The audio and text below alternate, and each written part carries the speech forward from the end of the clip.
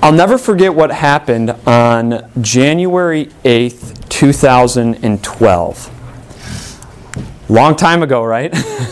January 8th, 2012. It was my end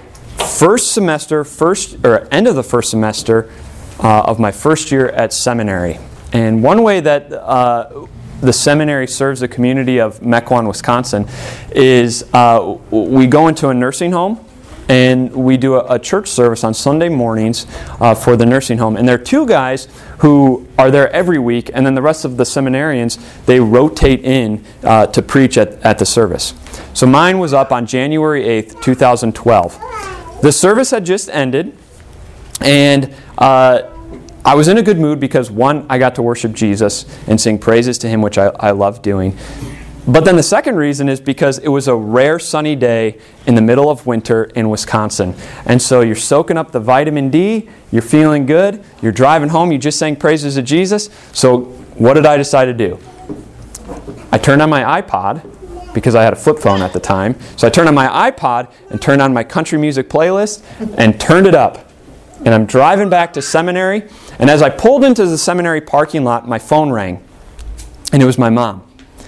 And I answered and I said, "Hey Mom, how's it going?" And immediately I could tell she was crying. And she said, "Grandma died this morning." And I sat there in the parking lot at seminary, looking out my front window of my car, watching the icicles melt off of the seminary buildings, and I didn't know what to do. We kind of expected this to happen eventually, sooner rather than later. She was sick, and so we knew that she was going to be dying soon. But when that call comes, I still didn't know what to do. It didn't seem right to just go into my apartment and continue on my day like nothing happened. It didn't even seem right to turn up my country music again and start rocking out. So there I sat, looking out the window, thinking about how this was the grandma that watched me every day as a baby growing up. This was the grandma whose house I was at every day after school up until 8th grade. This was the grandma whose house we moved into after my parents got divorced and we lived with her for about a year. This was the grandma who every night while we lived with her, she would read her Bible, and that's where I picked up reading my Bible. And so I sat down every night with her and read the Bible with her. This was the first time that someone really close to me died. And as I thought about that, I started getting more and more sad. And so I decided I didn't want to be sad anymore. So before I go into my apartment, I was going to turn back up the music and listen to one more country song. When I turned up the volume, I was completely surprised because somehow my iPod skipped off of my country music playlist, and what I heard through the speakers was Amazing Grace. And guess what happened then? I broke down and cried. And the grieving process started. Death is ugly, isn't it? It doesn't matter if somebody was sick for a long time or if it happens suddenly and they go peacefully in their sleep. The ones who are left behind, you and me, are crushed. It's overwhelming at times. Death is one of the most, if not the worst experience a person can go through. Why? Because that relationship that you have come to love, that relationship that you know so well, that relationship that you even rely on is now gone and you're without. And I am convinced that the reason death is so hard is because death is not natural to this world. Yes, we look around the world and it's what we see every day, but death is really foreign to this creation. God did not create human beings to die. He created us to live forever. He created our relationships to last forever. But then Adam and Eve sinned. And death was brought into the world, and now death is here. And so how do we handle it? is there any hope whatsoever in death? This is what Paul is addressing the Thessalonian church in 1 Thessalonians chapter 4. And this is what we're going to talk about today. Where do we find hope? Do we even have hope in the midst of our grief?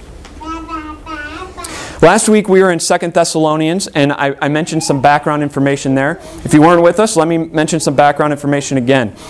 Here's a Thessalonian church. Way up here is Thessalonica, right there. Jerusalem's over here. Paul, on his second missionary journey, made his way over to Thessalonica, and he started a Christian church. He started preaching Jesus, and a Christian church was formed. But soon, if you remember back to last week, what happened? The Jewish people started inciting people and caused a great crowd and uproar, and they went and they tried to kill Paul. They tried to kill him to the point where the Christians in Thessalonica said, Paul, you need to leave. And they shooed Paul away to Berea. Meanwhile, the church continued to grow and continued to strive. Paul had preached Jesus, life, death, and resurrection. But what Paul wasn't able to do while he was there was he wasn't able to tell them how this applies to the ones that have died. He didn't get to tell them how this applies to those who maybe even were killed in Thessalonica for the faith. And so Paul addresses this in 1 Thessalonians 4. And this is where we pick up today. 1 Thessalonians 4, beginning with verse 13. Brothers and sisters, we do not want you to be uninformed about those who sleep in death, so that you do not grieve like the rest of mankind who have no hope. For we believe that Jesus died and rose again, and so we believe that God will bring with Jesus those who have fallen asleep in Him. Notice what Paul says. We do not want you to be uninformed about those who sleep in death. Paul is very intentional about what he says. He doesn't say, I don't want you to be uninformed about those who died, but those who sleep in death. Just like we go to sleep at night, we fully expect to wake up the next morning, and we fully expect to be functional and alive and go about our day. Christians, when they die, fully expect to wake up again. And we expect our loved ones to wake up again. And so what does Paul want? What's the purpose of his writing? He tells us, so that you do not grieve like the rest of mankind who have no hope. Paul says, I don't want you to grieve like those who have no hope. What did Paul have in mind? There's an interesting letter written about the same time that Paul wrote this letter. It was by a person named Irene. And Irene was writing to an Egyptian family whose son just died. And what Irene said in the letter was that they handled everything correctly. Everything went according to plan. But these things just happened. Here's the quote that I want to share with you.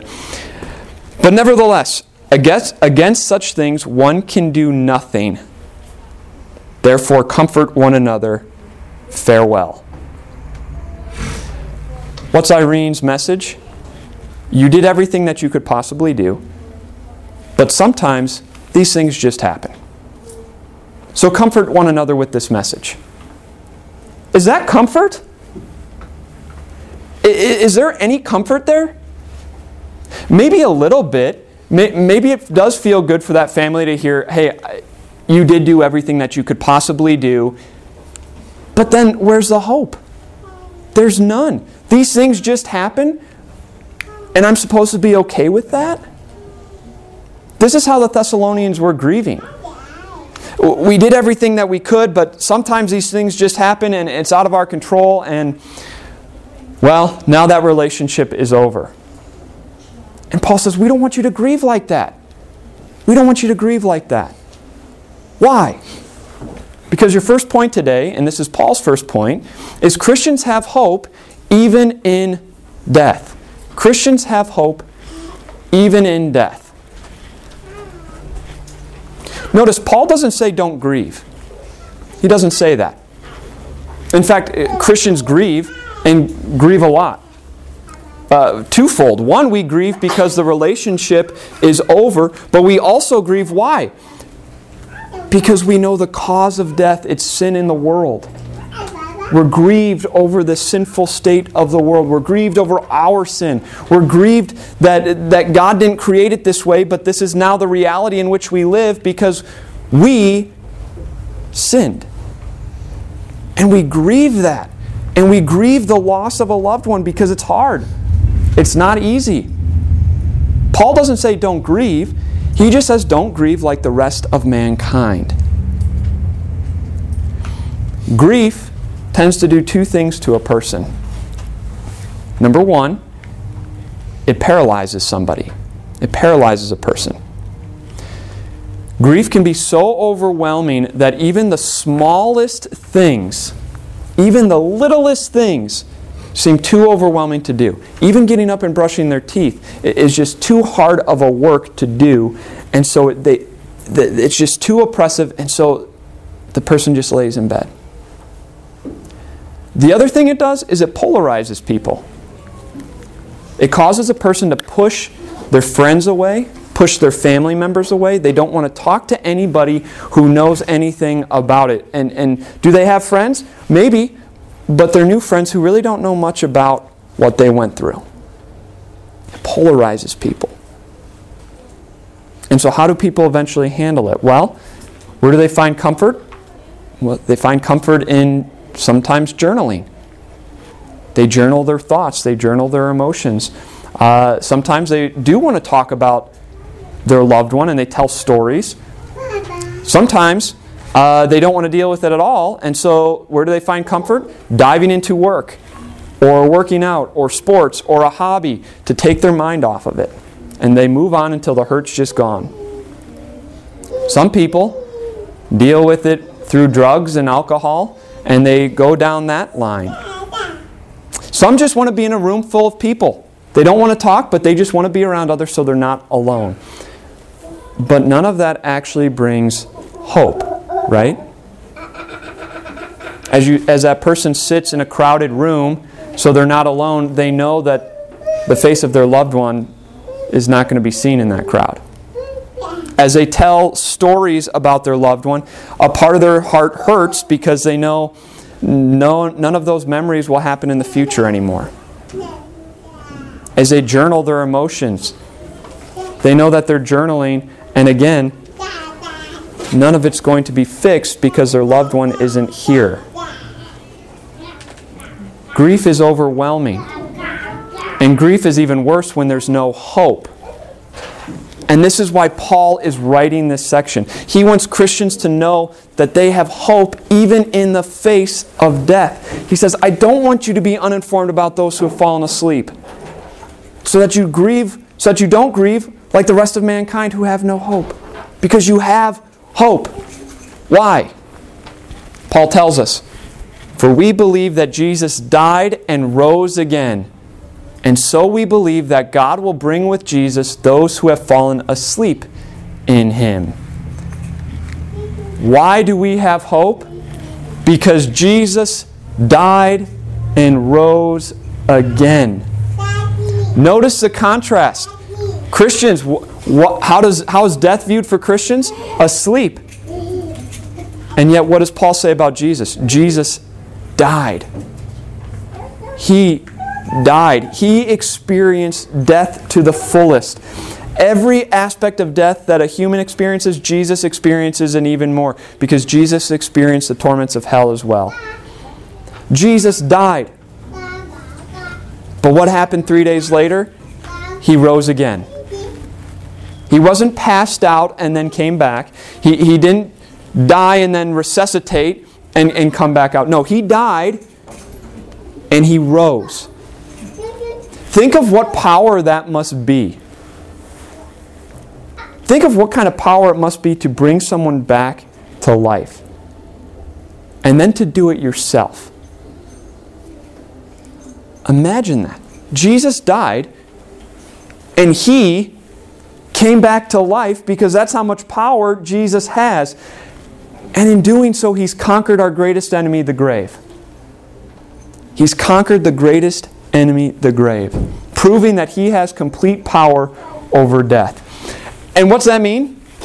We believe that God will bring with Jesus those who have fallen asleep in Him. That means that because Jesus died and He rose again, Jesus is going to bring back with Him your loved ones who have fallen asleep in Him. When? And what will this look like? Paul talks about that. According to the Lord's Word, we tell you that we who are still alive, who are left until the coming of the Lord, will certainly not precede those who have fallen asleep. For the Lord Himself will come down from heaven, and with a loud command, with the voice of the archangel, and with the trumpet call of God, and the dead in Christ will rise first. After that, we who are still alive and are left will be caught up together with them in the clouds to meet the Lord in the air. Here's the hope that we have. Hope number 1. Christians will be reunited with their loved ones. Christians will be reunited with their loved ones. When a Christian dies, the soul, the very essence of who we are, is separated from our body. The body goes to the grave, the soul goes to heaven, and is with Jesus right now.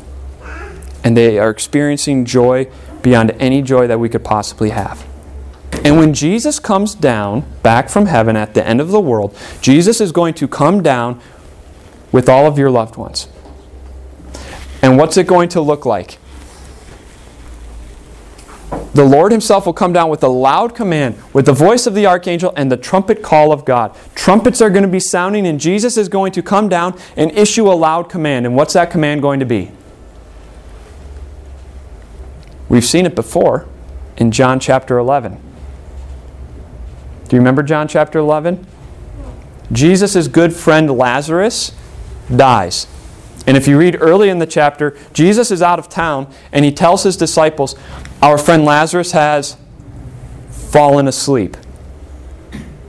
And the disciples, it's actually recorded, the disciples essentially think to themselves and say, well, somebody's going to wake him up. And Jesus says, no, Lazarus died. They get to Bethany where Lazarus died 4 days after Lazarus was put into his grave.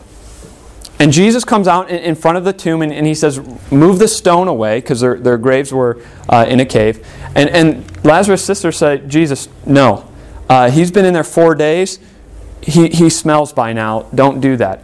And Jesus says, roll it away. And with a loud command, do you remember what Jesus said?